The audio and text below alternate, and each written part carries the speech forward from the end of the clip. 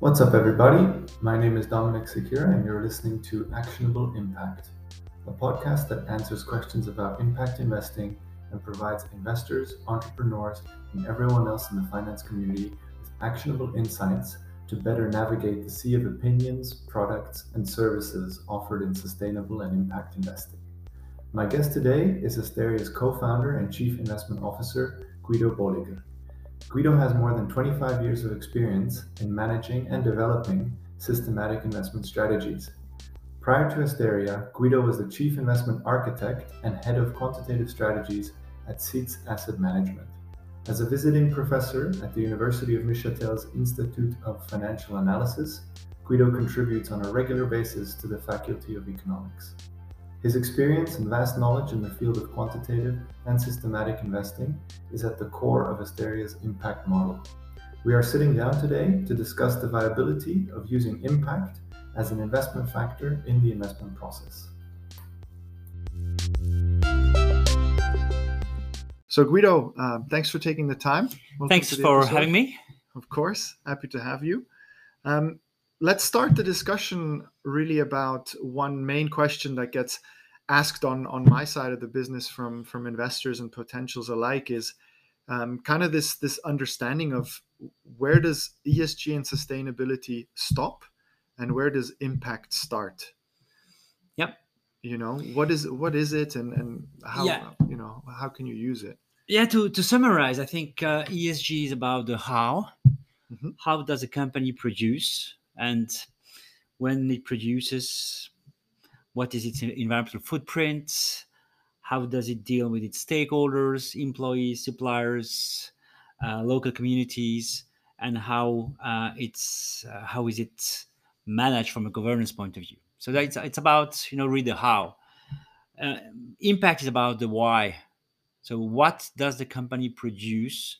Why does it produce? And it's more about the purpose of the company products and services. Mm-hmm. And I think these are two very complementary concepts. So it's not your ESG or impact. I think nowadays every investment process integrates ESG, and impact investing, at least in our process, integrates ESG as a decision criteria, as an analysis criteria for the companies we put in the portfolio. But these are two very different concepts. Mm-hmm.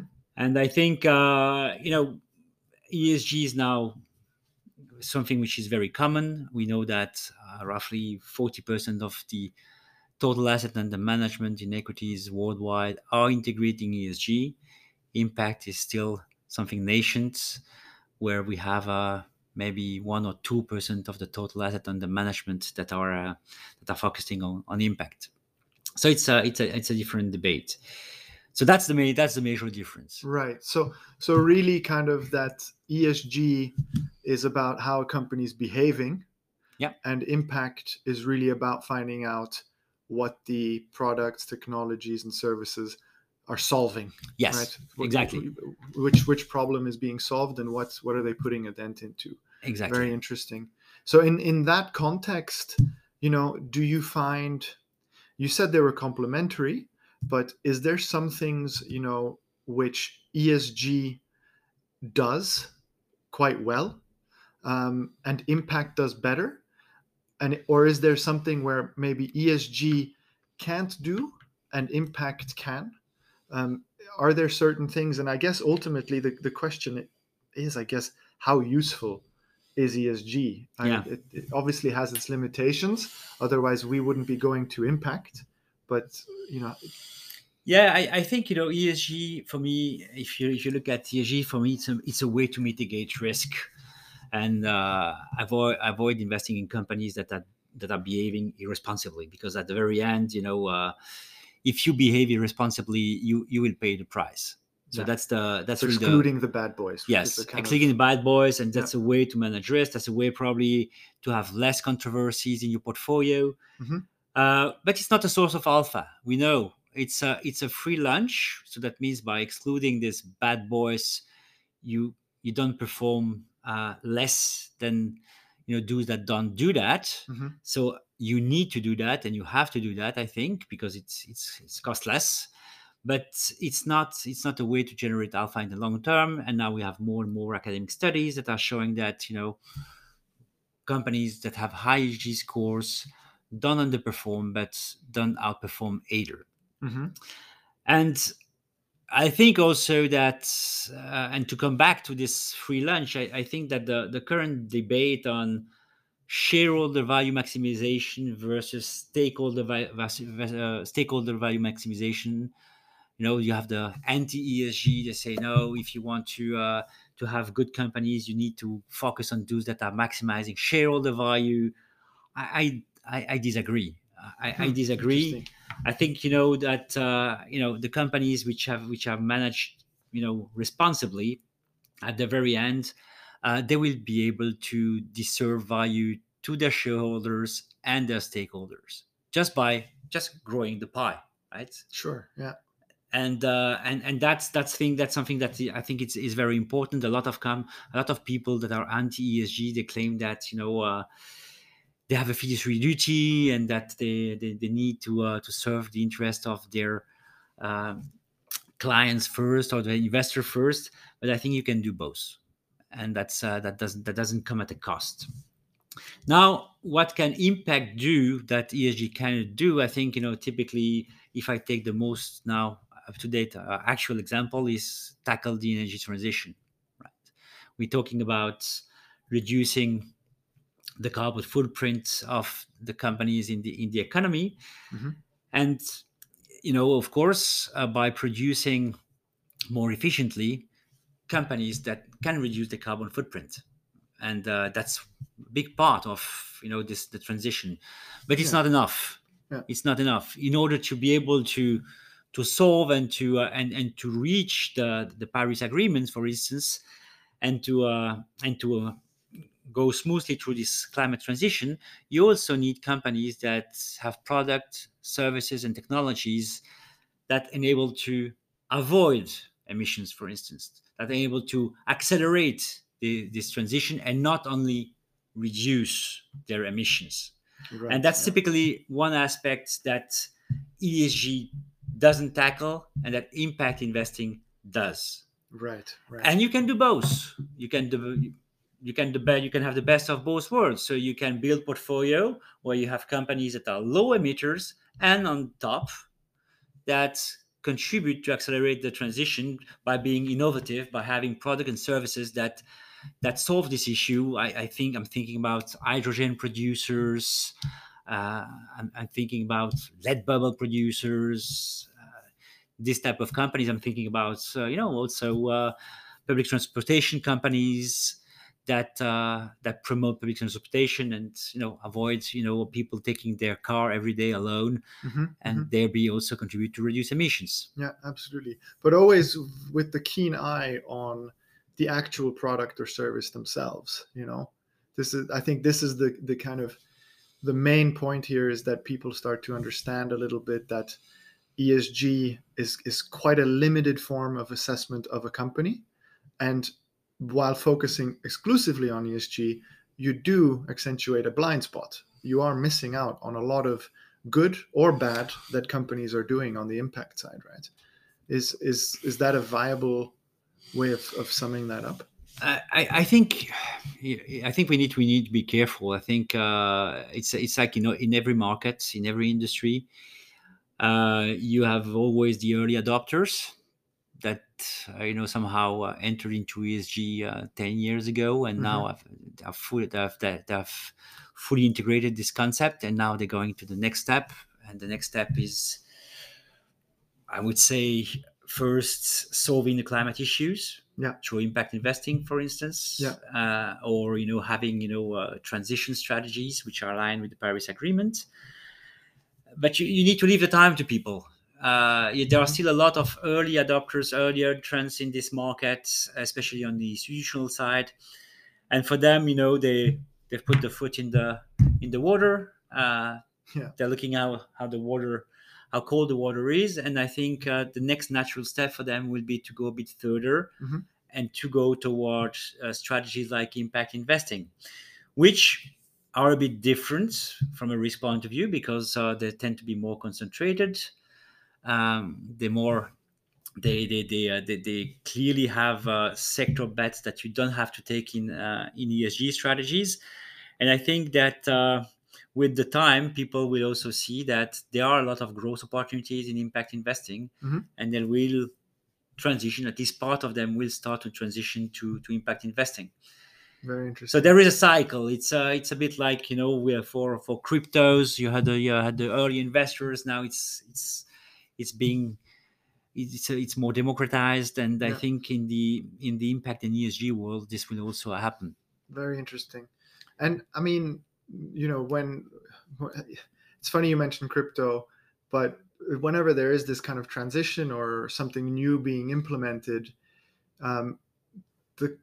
there is always the question, how do I, before you can implement it, you need to know how can I measure it? How can I quantify it? Yeah. And I guess that would be the sort of next question I have is, okay, we know what impact is, but where do I even, as an investor, where do I even start to quantify? If I look at my existing portfolio, let's say I'm a pension fund or an institutional investor otherwise, and I have this existing portfolio, ESG, I feel quite comfortable with. I know where to go. If I Google ESG analysis, I will quickly end up on the MSCI website. But when I do the same for impact, I face a bit more trouble. So can you give maybe some more color onto how impact is quantified? Yeah, I think the first thing I can do to answer this question is to go back to the formal definition of impact investing. If you Google impact investing, you will highly probably land on the GENE website, so the Global Impact Investor Network. And there the definition is pretty clear. So you have to invest with intentionality. So when you invest, you want to invest to have a positive impact. That's the first. Second, you want to generate impact comes alongside with financial returns. So it's not philanthropy. And in the mind of several people, impact investing perhaps still appear as something that is more philanthropic than financial. But that's not true. There are associated returns, and impact investing, we will talk about it a bit maybe later, is a source of long-term capital growth. And the third part, and this is where I think an investor has to focus, is measurability. Yeah. So if someone proposes you a product that is an impact product, he needs to propose you a product where impact is properly measured. And that's the whole challenge, right? Right. That you would think so, yeah. That's the whole challenge. If you find a fact sheet or a product and you see that impact is not measured, and that concretely you don't know by investing in this fund how much impact you will have, then for me it's not impact. So for me, that's what separates maybe ESG from thematic and impact investing. Yeah. But it's a challenge, and measuring impact and quantifying impact is a challenge. It's a technological challenge because you need to be able to assess, how much CO2 emissions, for instance, you will be able to avoid by investing in a financial products. How much cubic meters of water you will contribute to save or not to waste by investing in the product. How many tons of waste you will be able to recycle, and then how does this translate in terms of CO2 emissions avoided? So these are complicated matters, and I think that financial people are not literate in this. It's a completely different science than financial science. It's environmental science. Yeah. And you need to apply knowledge which is out of the scope of financial economics. It's really environmental economics, environmental science. That's right. Yeah. And typically that's what we've done at Asteria when we wanted to measure the impact of our funds. We addressed the problem to the EPFL in Lausanne, and we worked together with them on a 6 months long project in order to be able to assess the impacts of our funds. And now we are so far, at least on the environmental part.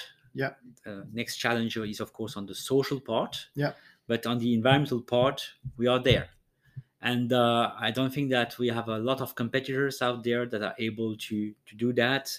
So that's, for me, what distinguishes, what impact investing is. I think very often it comes with intentionality, for sure. Yeah. With financial returns, hopefully. Yeah. But most of the time, it doesn't come with the measurability.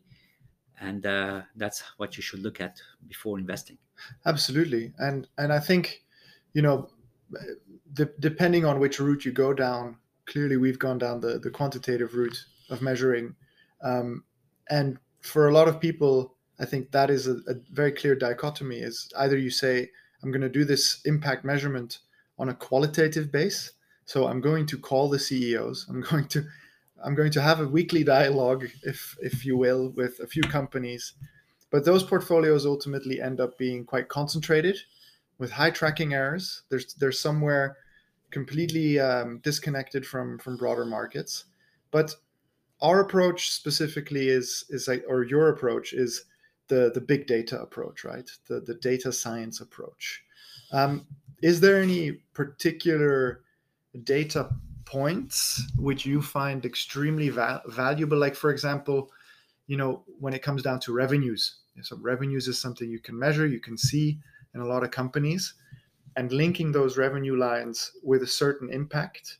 Can you go into a little bit of depth on that process? Yeah. How you proceed there? To go back to the first sentence of your statement, measurement is quantitative, right? There's no way you can measure something without numbers, sure. Right? So yes, you're right. Some people do that more. I wouldn't clarify that qualitatively, but they do that on a company by company basis. Mm-hmm. They call, for instance, a wind farm producer, and they say, okay, how many wind farms did you produce? Then, if they're more sophisticated, they can even eventually look at where these windmills have been built, mm-hmm. and then use some wind statistics, and eventually collect the statistics of the windmills, the production of each windmill. Yeah, and then you have the tons or the gigawatt hour of green energy that has been produced, and you can easily translate that in tons of CO2 emissions avoided, right? Yeah. But that's quite cumbersome work. Yes, you need to go company by company. Yeah, I imagine. Yeah. You're going to need to aggregate typically a measure like this with another measure which will be more expressed in typically cubic meters of water avoided. So there are a lot of challenges there, and more importantly, by doing so, you won't be able to address, I would say, the impact of what we could call enabling products. Mm-hmm. Mm-hmm. So that means a semiconductor. I know that semiconductors are used through the entire value chain. Yes. In the clean and smart energy production, they're used for solar panels, they're used for windmills, they're used in smart grids, they're used in LED bubbles, everywhere. And that's typically something that you cannot quantify if you adopt this company by company approach. Yeah, right? Yes, exactly. That's very clear. That's not possible. Yeah. But that's something which is important. That's important, right? So this is part of it's like if you wouldn't consider scope 2 and 3 emissions for greenhouse gas emissions. Yeah, which is a complete neglect. Yes. Yeah. And so that requires clearly a measurement methodology which is a bit more sophisticated than just this bottom-up assessment. Mm-hmm. And for that, yes, you need data. And what we're using at Asteria together with the PFL is what we call input-output tables. Yep. These input-output tables are giving you somehow an overview of the flows of the entire value chain, of the entire economy sector, industry by industry, from each industry to consumers, from each industry to exports, and so on and so forth.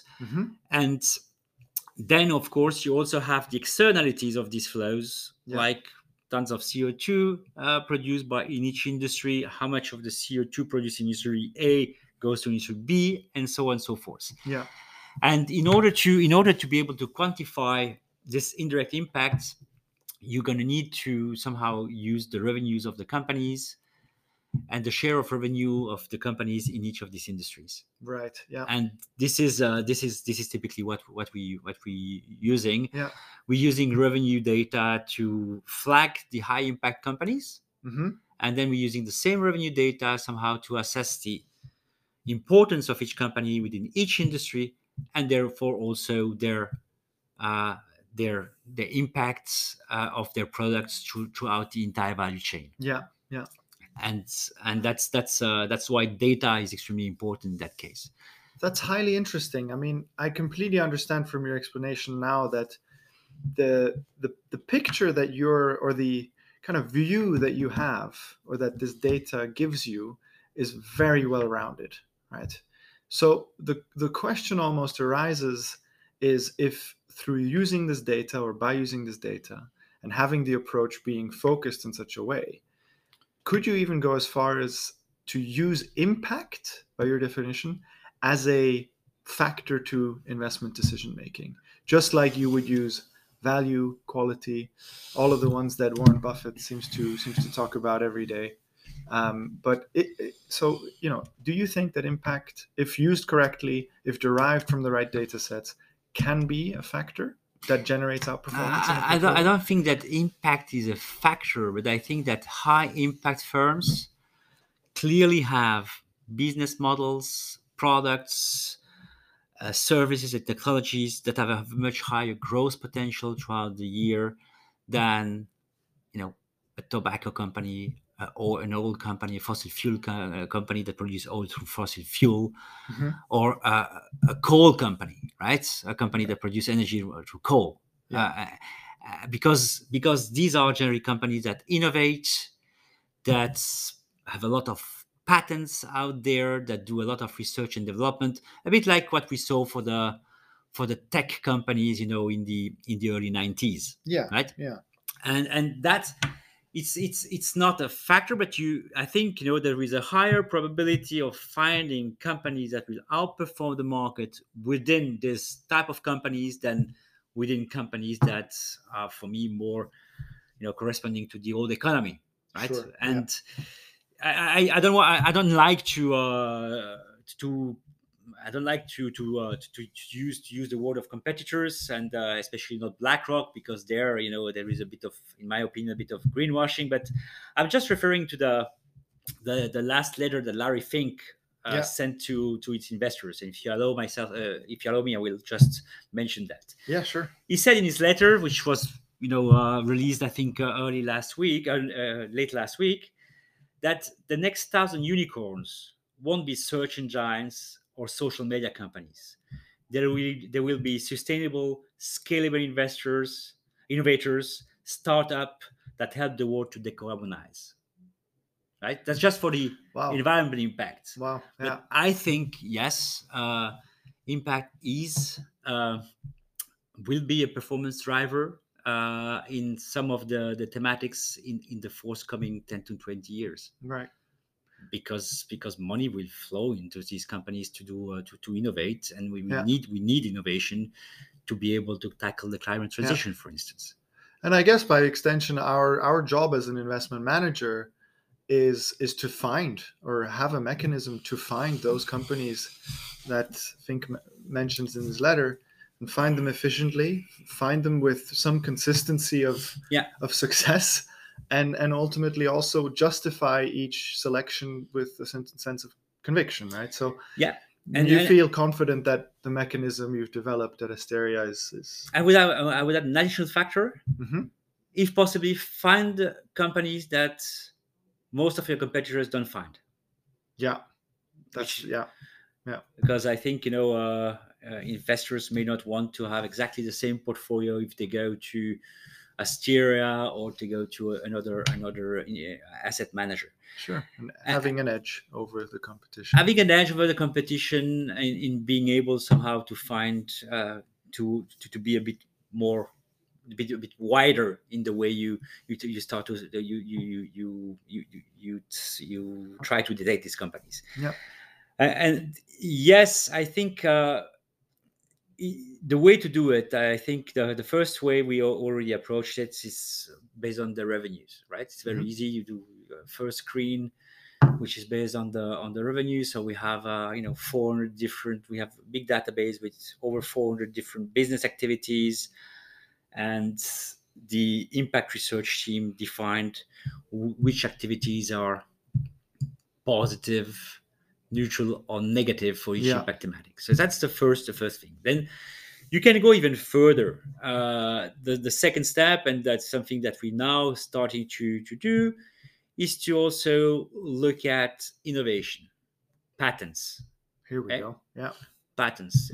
Patents are free data, so it's open source. You can go and gather all patents data from since the, I would say, I think beginning of the 19th century on Google.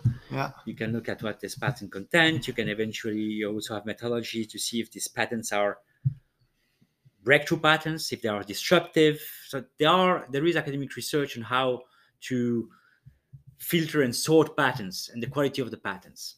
And that's also something that we're working on at Asteria. And finally, you have a third way is to look at what the firms are writing in their annual reports and see if research and innovation, climate concerns, and everything are really important matters for the company.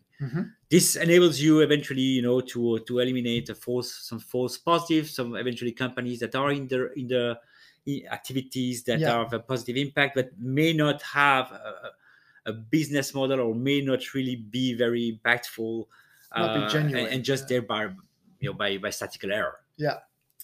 Interesting. So overall, I think screening these firms is easy. If you have the data, if you have the technological setup to do so, and there are more. We know that computing is becoming fast. That you have more and more available information out there. So our philosophy is to say, let's use it. Let's use everything we can to be able to somehow screen the largest possible universe we can in order to come up with investment ideas, name, which are not those that are given and published by brokers and in the portfolio of each of our competitors. And of course, we're going to have some names that are also in the portfolios of competitors. Normal, of course. But we try really to work a bit differently by somehow relying on data and technology to try to find investment ideas. And then, of course, not all impact companies are good companies. Sure, exactly. I mentioned the fact that they will probably grow. They are innovative. They will probably grow. But among all these impact companies, you have some companies that are simply not profitable, that are too leveraged, that are too expensive, and you also need to sort this out and do your homework in terms of financial analysis. And then ultimately be careful there as well, and that's also a part of the job. Well, Guido, we're approaching the end of the session. Thank you so much for taking the time. It was a pleasure having you here. Thank you. And hopefully we can explore a little bit further as the story continues, maybe in another session somewhere down the road. It would be a pleasure to have you again. I hope so. Thank you, Dominic. Thank you to all our listeners, and join us again in another episode next week for some more insightful things from the front line of impact investing. It would be a pleasure to have you. Thank you very much. Bye-bye, everyone.